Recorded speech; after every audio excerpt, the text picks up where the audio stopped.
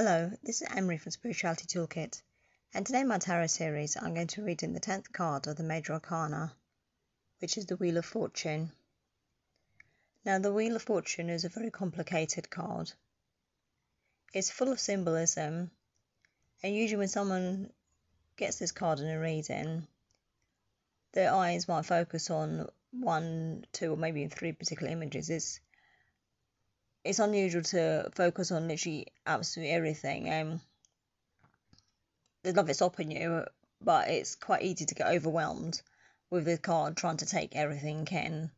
And usually we don't need to take everything in, because maybe our spirit's only, calling us to one particular image. So the most dominant image is the big red wheel. Wheels represent movement and change. Since the beginning of time, man's always wanted to move forward in life, and obviously with the invention of the wheel, that actually brought that human vision into reality. So around the wheel we have some Hebrew letters, IHVH, which means God. And also as well, there is other letters, TARO, tarot.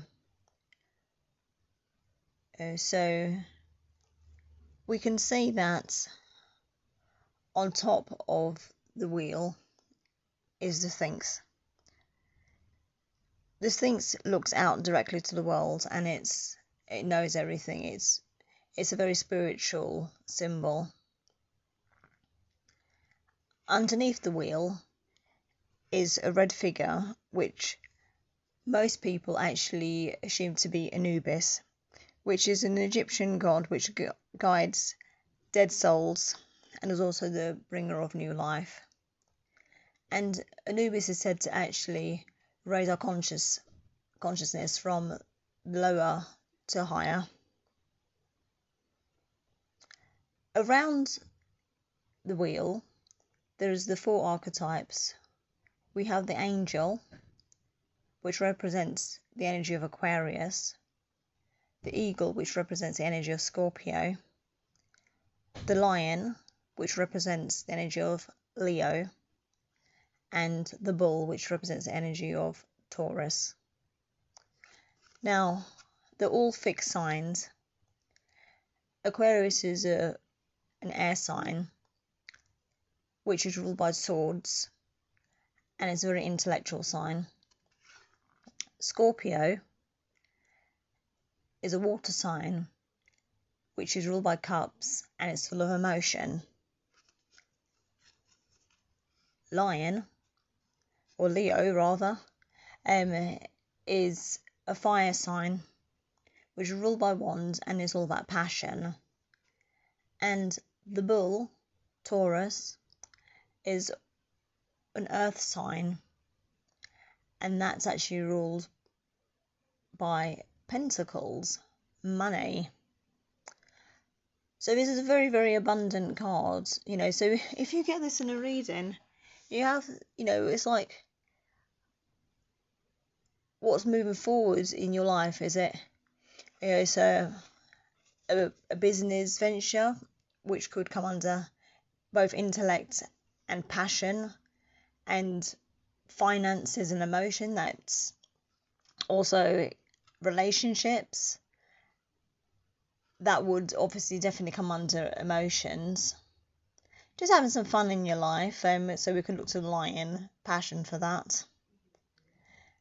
Or maybe it's like a house move, so we could look towards the bull, pentacles, the earth energy for that. Or maybe, your eyes are not directed to the four archetypes. Maybe it's, it's looks towards the Sphinx, and it's all about, spiritual awareness. Or your eyes can be directed towards Anubis, and it could be saying to you, look, it's time to up your game, raise up your consciousness level, start awakening. or it could just be looking towards the wheel and all the symbols represented in it. So it's all about change. So the best course of action for the Wheel of Fortune is to realise that change does happen, and have faith in this change. It's a really good, abundant card to receive in an upright position. It's all about, accepting that, we're born, we live, and we die. There's no resistance to this card. So the Wheel of Fortune in reverse.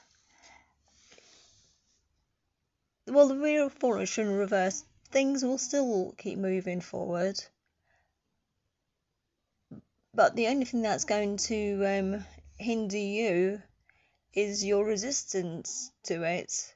It's like if you think of the seasons, well, summer's going to be hot, if we're lucky. Winter's going to be cold.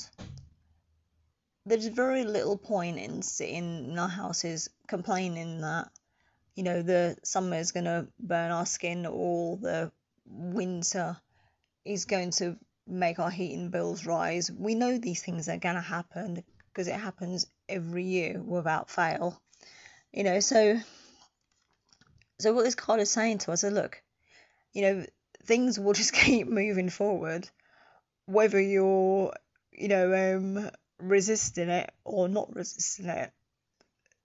The world doesn't really care, if you're just sitting in your house, on your computer, complaining about the inevitable. It's like, okay, well, you're the one who's missing out, so if you're the type of person who's always, finding some reasons to complain, it's not just seasons, it could be like aging as well. It's like, we all know that, we're going to go through, women obviously go through the menopause. We're all going to get older and stuff. Yes, obviously take care of our health, absolutely. But I, as a woman in my 40s, I would see very little point, and then just, trying to dress as I was when I was like 10 years old. I'd look a bit weird, to be honest, or trying to dress like when I was a child-free young woman. Again, not really appropriate. And it's not like I'm going around dressed in like an old,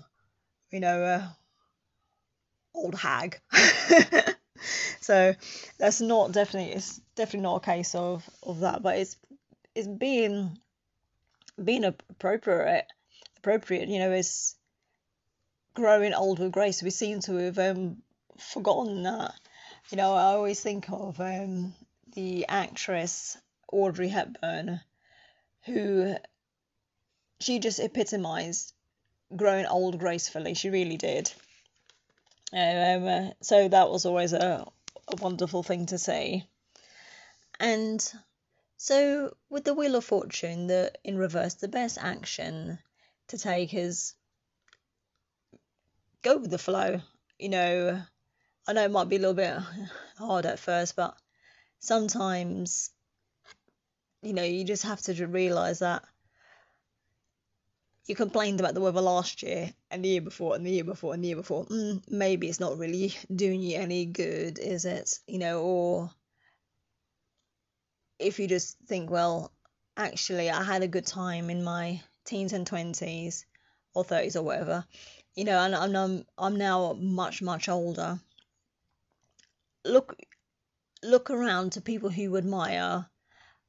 Look how they're dressing. You don't want to, copy someone who you don't admire.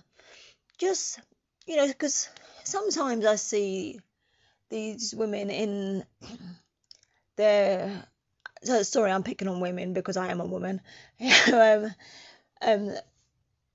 I see these women in their later years, I don't know, 70s, 60s or 70s, and they've got long hair, and it's very thinning, and it just looks coarse. But you can imagine, like, when they were a child, or a teenager, they probably had like thick, long, luscious hair, and it was probably just like complimented. They were like, people would be like, your hair is so beautiful, and that was like their crowning glory, because our hair is our crowning glory. And then sometimes when I see these women and they still got like that long hair, I think, well, in your head, are you still making that connection between when you was really young and you had so much praise for your long, luscious hair, but your hair is not long and luscious anymore? Well, it's still long, but it's not long and straggly, and and then I think, well, actually, if you just cut your hair to like shoulder length, because your shoulder length is still nice, it's still long, or then it will just look so much healthier. But that doesn't really happen, and you obviously you can't really say nothing. So this has been quite a long reading. The Wheel of Fortune is a very complicated card, and it's the type of card which, when it comes up in a reading, it can actually overshadow some of the other cards as well, because it is so powerful. But usually, yes, it can overpower some of the cards, but if you look at some of the cards that you actually receive in the reading, it can also complement it as well. You can also complicate it as well, so not going to deny that. So thank you for listening.